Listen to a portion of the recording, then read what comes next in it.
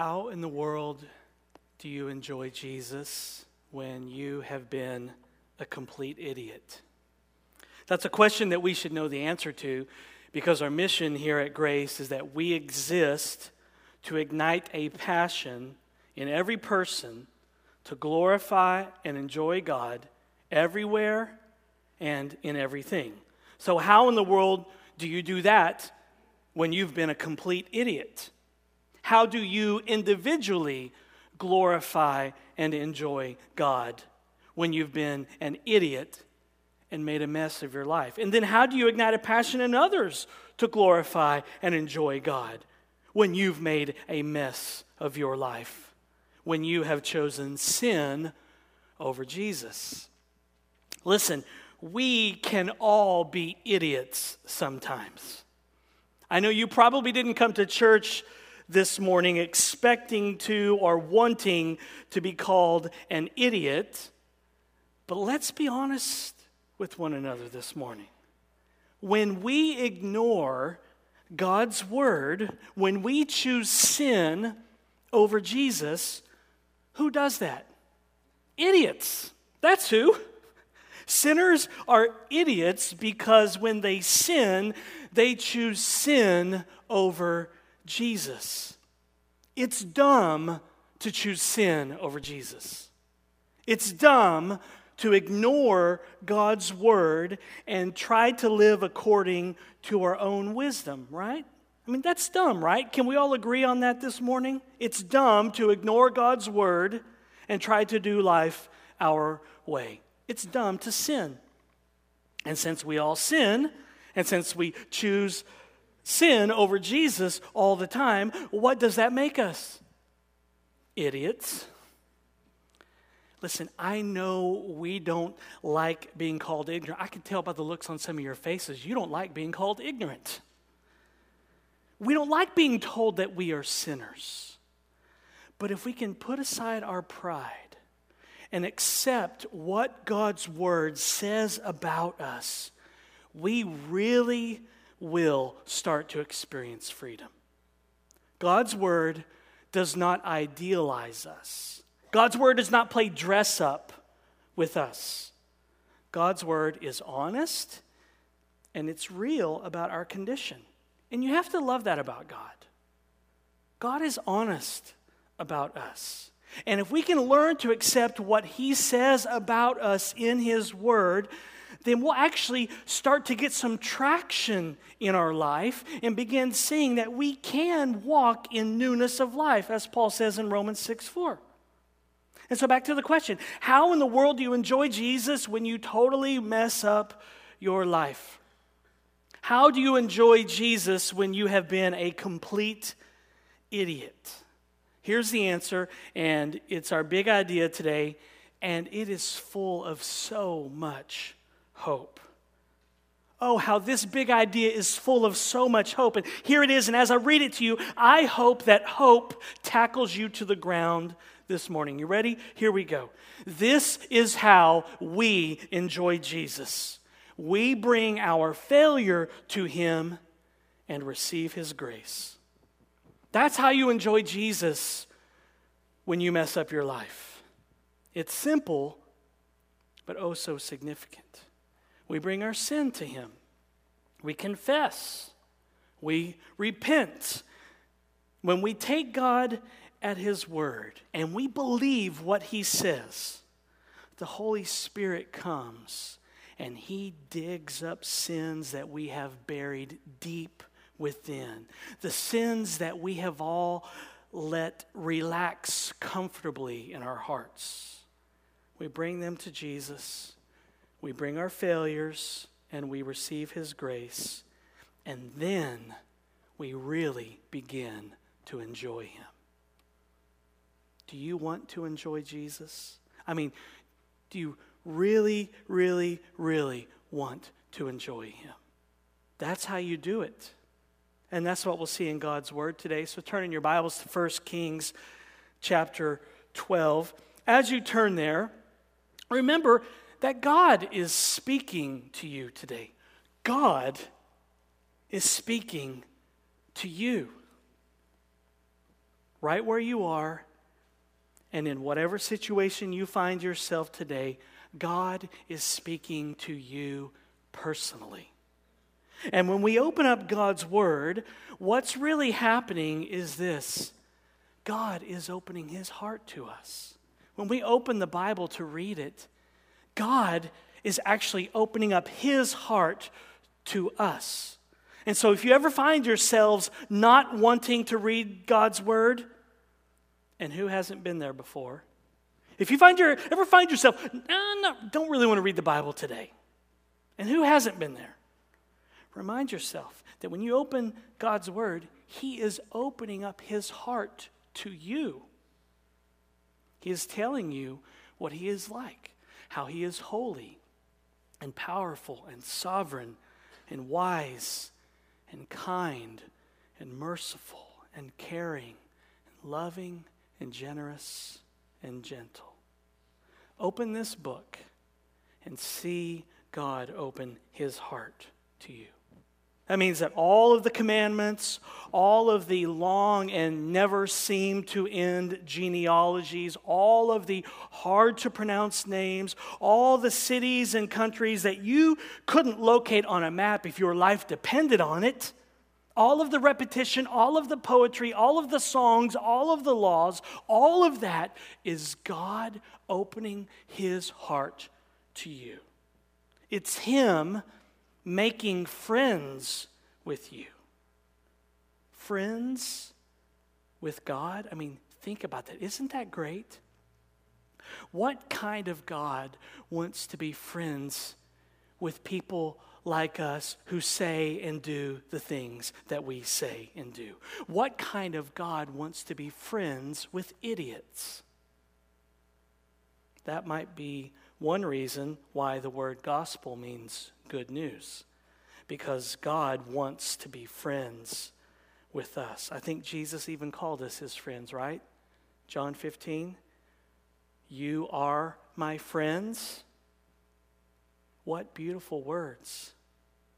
Jesus says, you, people like you are my friends.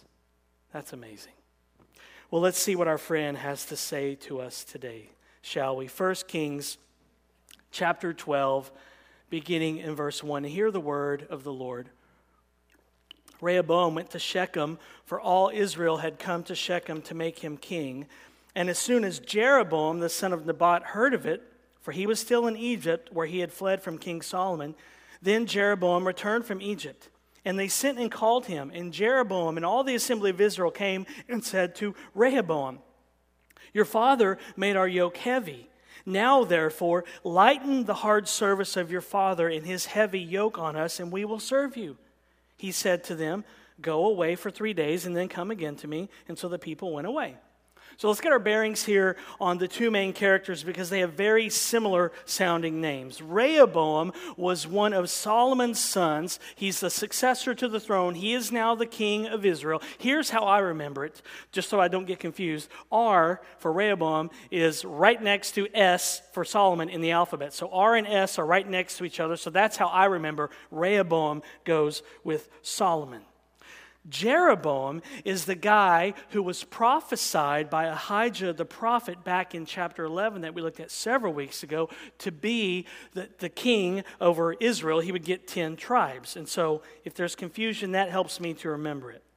And so when the nation of Israel heard that Jeroboam was back in town because he had fled, because once Solomon heard that Jeroboam was going to be king, Solomon wanted to kill him. So Jeroboam returns, and the nation gathers around him, and they all go to Shechem to appeal to Rehoboam, King Rehoboam, Solomon's son. And their appeal was that Solomon had been hard on them, and they wanted Rehoboam, the new king, to rule with a light fist. Now, a quick word here about their claim that Solomon was harsh. This is their viewpoint, not the author of 1 Kings. We've heard great things about King Solomon so far in our study, up to chapter 11.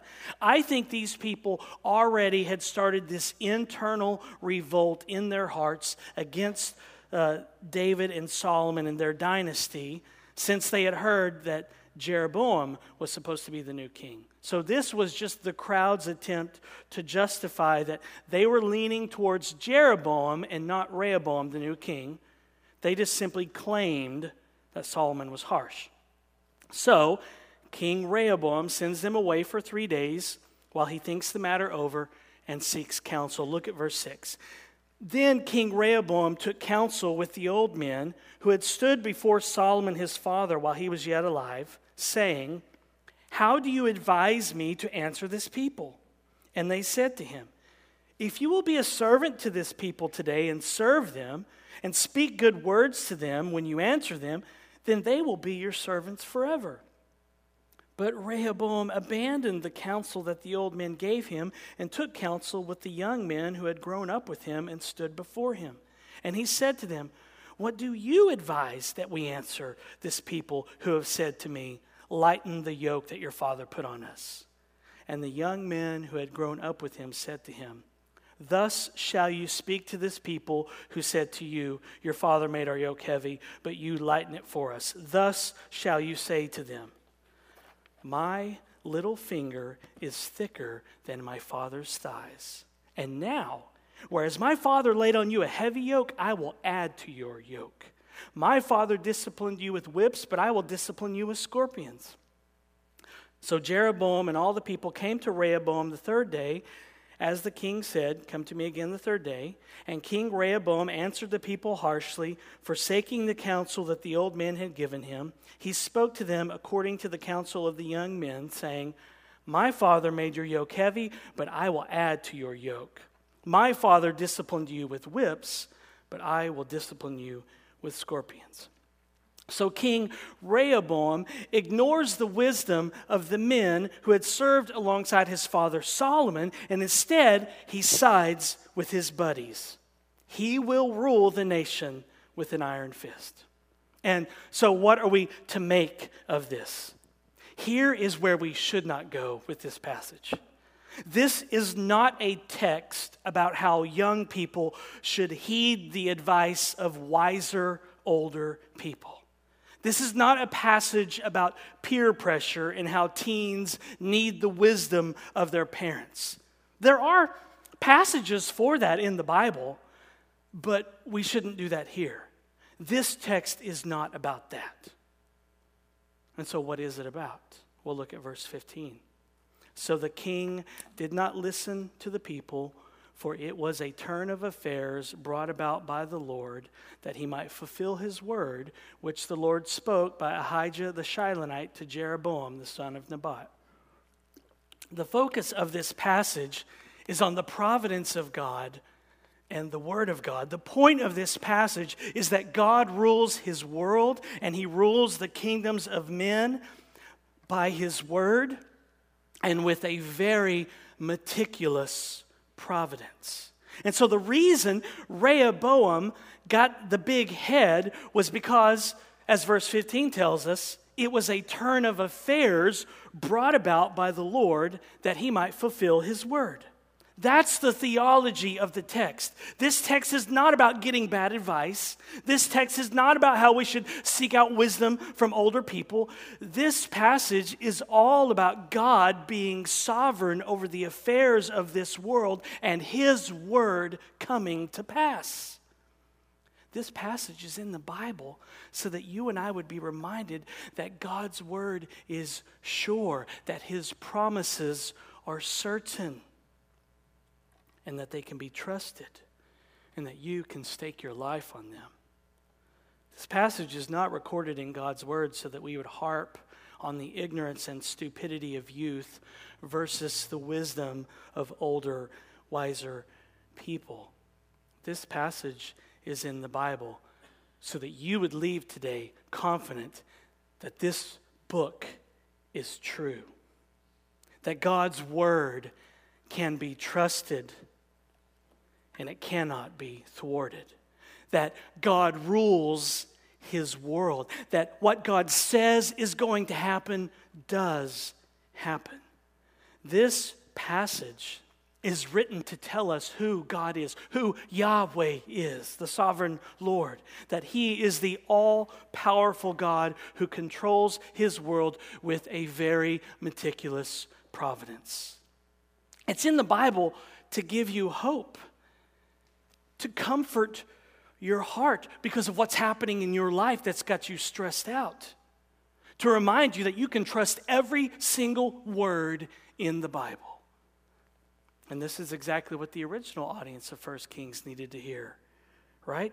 They were sitting in exile as slaves in Babylon because they had walked away from the Lord, because they had made some boneheaded, hard-hearted decisions to go after other gods and worship them.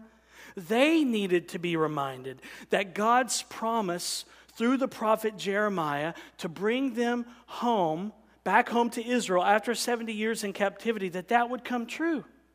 The original audience was being reminded that this is how we enjoy Jesus. We bring our failure to Him and receive His grace. Every sin of ours, every failure, every stupid decision, every ugly thought, every bit of bitterness that is buried deep within our heart that we have let relax there comfortably, every lust, all of that seems like it would throw our future in doubt, just like the original audience. Our sin seems like it determines our future and it gets the last word in our lives, but that's not true. God's word controls history. God's word controls your history. God's word controls the history of this church. That's what this passage is trying to beat into our heads and into our hearts. And so the end in verse 15 was that Yahweh had in mind during this whole event was that He might fulfill His word which the Lord spoke by Ahijah. The end was that God might fulfill His word that He spoke through Ahijah the prophet back in chapter 11, that Jeroboam would reign over 10 tribes of Israel. That's the end. The means of bringing about His word that He spoke through Ahijah the prophet, that Jeroboam would reign over 10 tribes of Israel, was, as verse 15 tells us, a turn of affairs. This Hebrew word sometimes is translated as a circumstance or a turn of events. It's telling us that Yahweh, the sovereign Lord, His sovereignty orchestrated these events. He's behind it all, but it did not, by any means, violate King Rehoboam's free decision. Rehoboam wanted to do this. He wanted to rule with an iron fist. Rehoboam wanted to go with the advice of his young friends. Rehoboam's idiotic decision was his. He wanted to rule with an iron fist. And yet, Yahweh's sovereignty actually came through Rehoboam's freedom. The end of this matter was to fulfill His word that Jeroboam would get the 10 tribes. The means through which it came was the pride and idiocy of Rehoboam. And so this passage is all about the meticulous providence of God. What is providence? God's providence, which also goes by the name sovereignty. God's providence is the wonderful, strange, mysterious, wise, unguessable way that God rules and sustains His world. It's His attention concentrated everywhere. It's His hand intimately involved in every nook and cranny of your life. It's His powerful wisdom at work. And it's very meticulous. Very, very, very meticulous. The late theologian Augustus Hopkins Strong describes God's providence this way. Providence is God's attention concentrated everywhere. Isn't that good? God's attention concentrated everywhere. That means that there isn't a nook or cranny in this universe where God's attention is not directed and concentrated upon. There isn't a nook or cranny in our government where God's attention is not directed. There isn't a nook or cranny in your life. There isn't a nook or cranny in your heart where God's attention is not concentrated. And that's comforting. Comforting that God's attention is concentrated on every nook and cranny of my heart? You betcha. It sounds scary, doesn't it? It sounds scary that God knows all those layers and those doors and those dungeons deep down in our heart, those sins and feelings we have towards other people who bother us and what we think about them when we're lying in bed at night and how we could strangle them if we could, but then we go to prison. God knows all of that about you. You think you've got that door locked and no one can see it? You lock the door from the inside and turn around and there's the Holy Spirit. So it kind of seems scary that he knows all this, but it's comforting because he loves us and he wants to change us and transform us, and he doesn't want that junk resting comfortably in all of our hearts. He wants to clean it out. There's not a nook or cranny in our heart where the Holy Spirit doesn't have a key. And personally, that helps me take a load off. I don't know about you, but God's providence comforts my heart. Not perfectly, not all the time, but when I meditate on it and think about it, it does. It helps me to relax and not be so uptight. It helps me not to bite my nails and pace the floor and clench my fists so much. It helps me not to toss in bed so much. It helps me not to worry about what might happen in my life or in the lives of other people. I don't know about you, but I need to be reminded this morning of God's meticulous providence. Providence means that God is not startled by the pride of man. Yahweh, the sovereign Lord, was not caught off guard by King Rehoboam's youthful arrogance. The Lord was not caught off guard by this idiotic decision to rule with an iron fist. Jesus is not caught off guard when politicians go on and on and on about what they are going to do or what they're not going to do or what they tweet. No politician has ever caught Jesus off guard. Jesus is not worried about the future of this country. Jesus isn't caught off guard by any politician, any government, any person for that matter. You have never caught Jesus off guard. Everything that happens in this world happens under the meticulous providence of God. Nothing gets past him. People are not running around doing things apart from God's knowledge. Everything, everyone, every stupid, idiotic sinner that inhabits God's world is on the leash of God's sovereignty. Idiots are not running around on the loose with nobody watching them. That truth might help you sleep at night. Because there are some really ignorant people in this world who do some really ignorant, stupid things. And that helps me sleep a little bit better. And that truth might help you relax and loosen your grip on your life.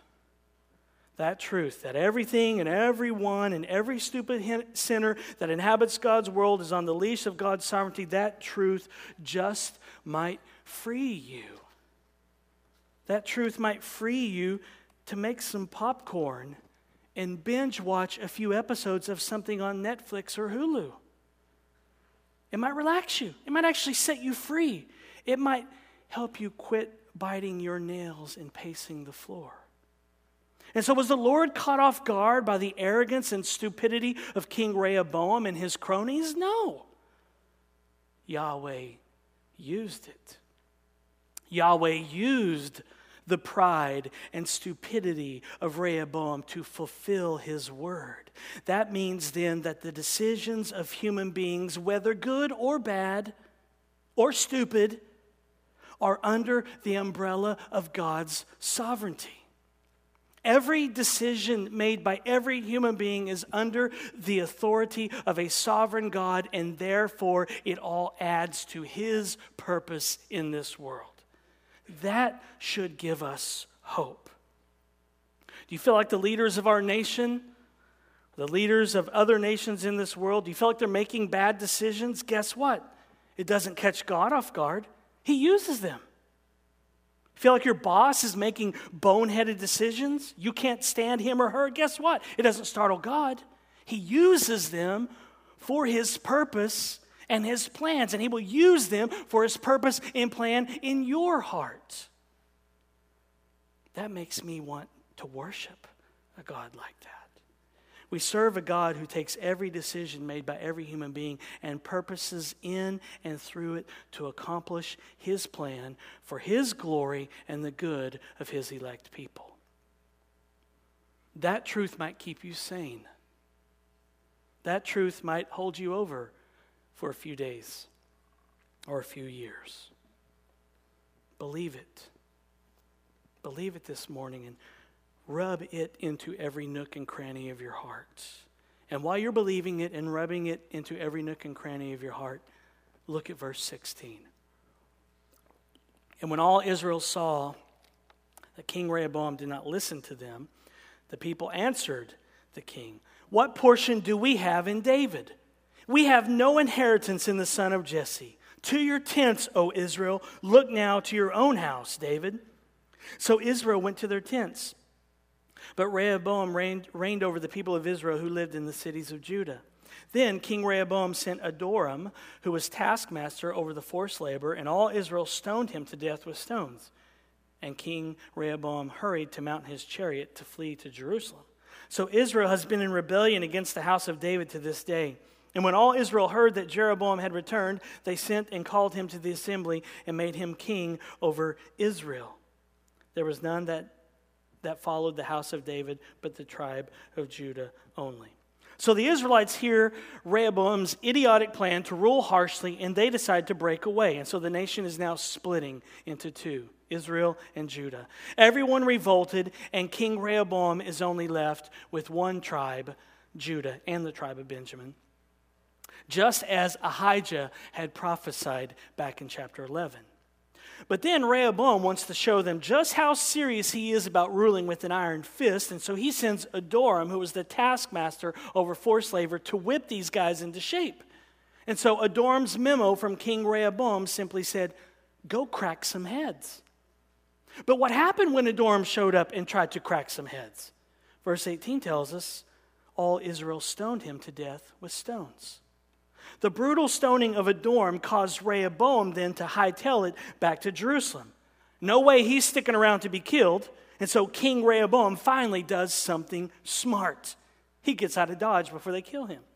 And by now, emails have been forwarded like crazy that Jeroboam is back in town, and the nation of Israel then calls on Jeroboam to be their king, which again was the fulfillment of Yahweh's word through Ahijah the prophet back in chapter 11. And the author then tells us in verse 20, there was none that followed the house of David, but the tribe of Judah only. That means that King Rehoboam only has the allegiance of one tribe. Everybody else went to serve Jeroboam. Actually, there's two tribes, Judah and Benjamin, but since Jerusalem is located in Benjamin, it's a given that the tribe where the king lives, is going to follow him. So 10 go with Jeroboam, and you have 2, Judah and Benjamin, who stay with Rehoboam. Now, you may have noticed in verses 16 through 20, there is 4 references to David. The background of this is the Davidic covenant that we read about in 2 Samuel chapter 7, where God promised David he would always have a son on the throne. And so Rehoboam's foolish wisdom and actions, even though the nation is split now, still prove that nothing can thwart Yahweh's promise to David that he would have a man on the throne. And Rehoboam's actions can't prevent the coming of a greater David, none other than the Lord Jesus Christ himself. So the idiot Rehoboam cannot dissolve God's plans. Rehoboam cannot dissolve God's promises in his word, but Rehoboam sure can make things messy, can't he? Because now the nation is split in two. Rehoboam can make some boneheaded decisions and send Adoram off to crack some heads only to wind up dead. And Rehoboam can be an idiot and choose to listen to all his friends and to try to rule with an iron fist. But even this cannot thwart God's plan. This is good news, y'all. Our sin cannot thwart the plans of God. And so how in the world do you enjoy Jesus? When you totally mess up your life? Like Rehoboam? How in the world do you enjoy Jesus when you've been a complete idiot? Like Rehoboam? Here's the answer. This is how we enjoy Jesus. We bring our failure to him and receive his grace.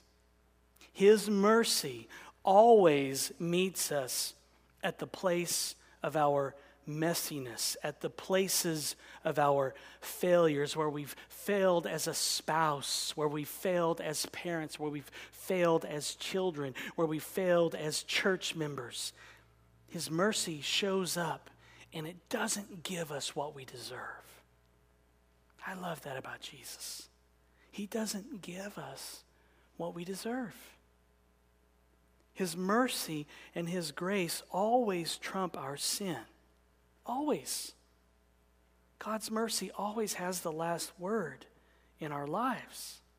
Our sin and rebellion, our mess, the yuckiness that's in our hearts, the ugly situations that we create in our lives because of the sin that's in our hearts, and all of the ugly situations that we find ourselves in because of other people's sins and the yuckiness in their hearts, that ugliness, that yuckiness, that messiness does not have the final word over our lives. Mercy does.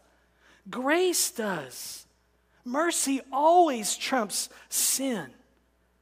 Mercy always meets us in our mess. That should give us hope. Well, sure, we can certainly make things messy and we can tarnish God's plans, but we can't keep his will from being done. I mean, it's true. We will make some terrible decisions in life. We may make some super sin-soaked, selfish, boneheaded decisions that will wreak havoc in our lives and in the lives of people that we love, and we'll have to live with the consequences. I mean, you have to live with the consequences. We've seen that since Solomon's fall. God's grace is not a magic wand that just removes all your consequences. We have to live with the consequences. But our hope is that these things don't destroy God's ultimate plan. He uses them for his purposes and for his glory. He even uses them for our good. So sure, we may act and behave in a way that dishonors the Lord. We may act like idiots, but in the end, he can turn things around and use them for his glory. So what do we do when we have made some terrible decisions or someone else has and we're left with the consequences? What do we do when we're kind of just stuck in the middle of the consequences of our decisions or someone else's? Well, 1 Kings chapter 12, verses 21 to 24 can help us. Look at verse 21. When Rehoboam came to Jerusalem, he assembled all the house of Judah and the tribe of Benjamin, 180,000 chosen warriors to fight against the house of Israel, to restore the kingdom to Rehoboam the son of Solomon. But the word of God came to Shemaiah the man of God.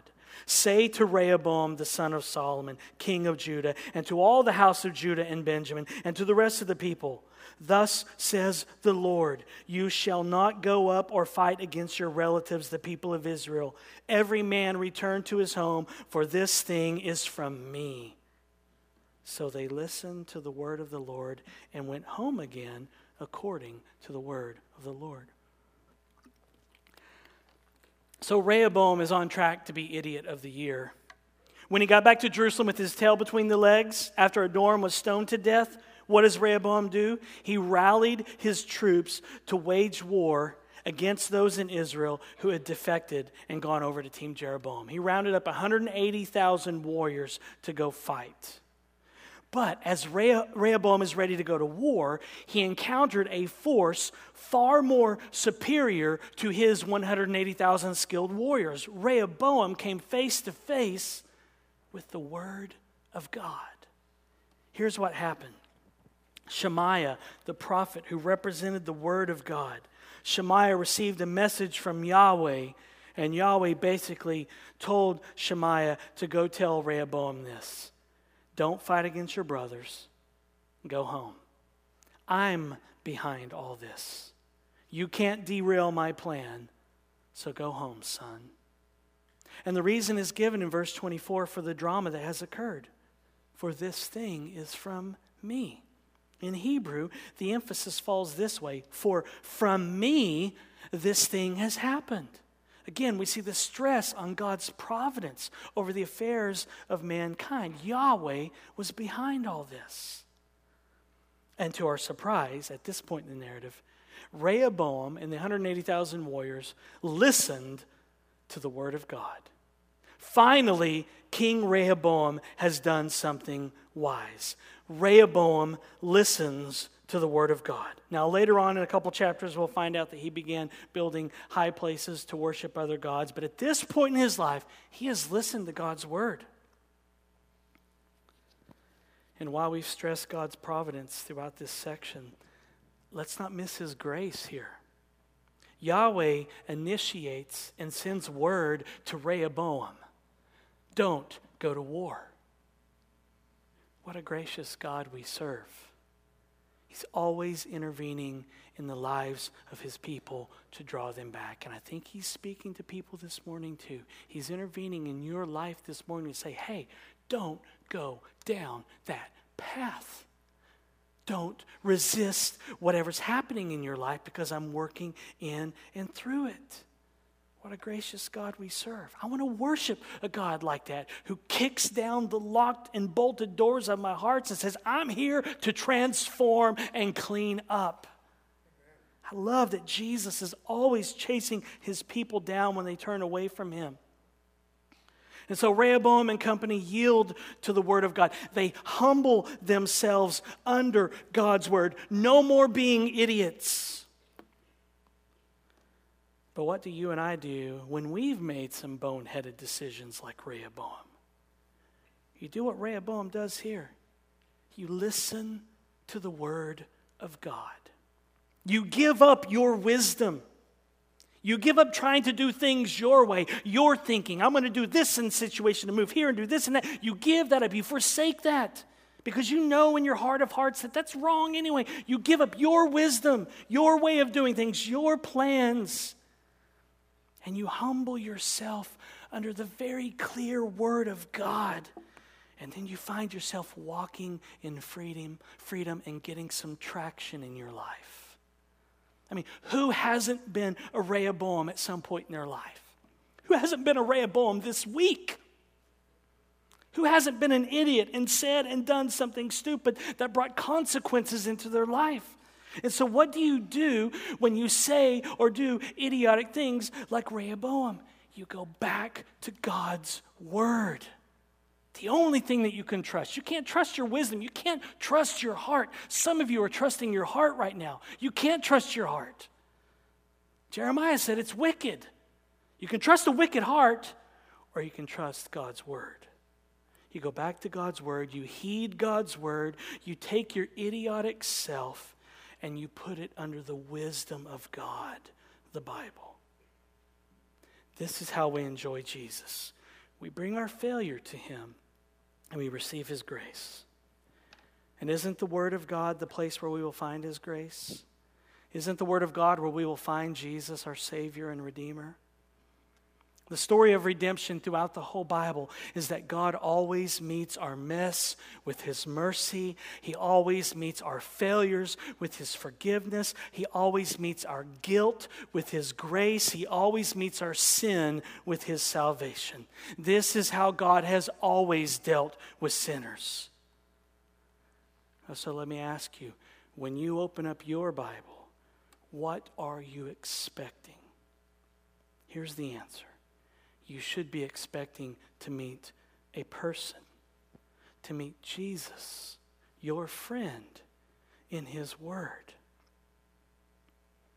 You should come to this Bible and open it up and say, God's going to open up his heart to me. See, God wants us to know him, and that's why he has given us his word. He has taken the initiative by speaking to us and by telling us what he is like and how his world works. He has spoken in order to tell us things about him that we could not know any other way. He wants us to know him truly as he really is, not as we think he might be. If we open our Bibles to meet God, we will find that we see him most clearly through Jesus. The picture we get of God goes from black and white to high definition TV when we see it fleshed out in the life and death of our Savior. We see his heart being open to us in high def. So where do you need to take God at his word today? Maybe you're here today and you're not a Christian. I don't believe that. I don't believe what you say about Jesus or the Bible. You're an unbeliever.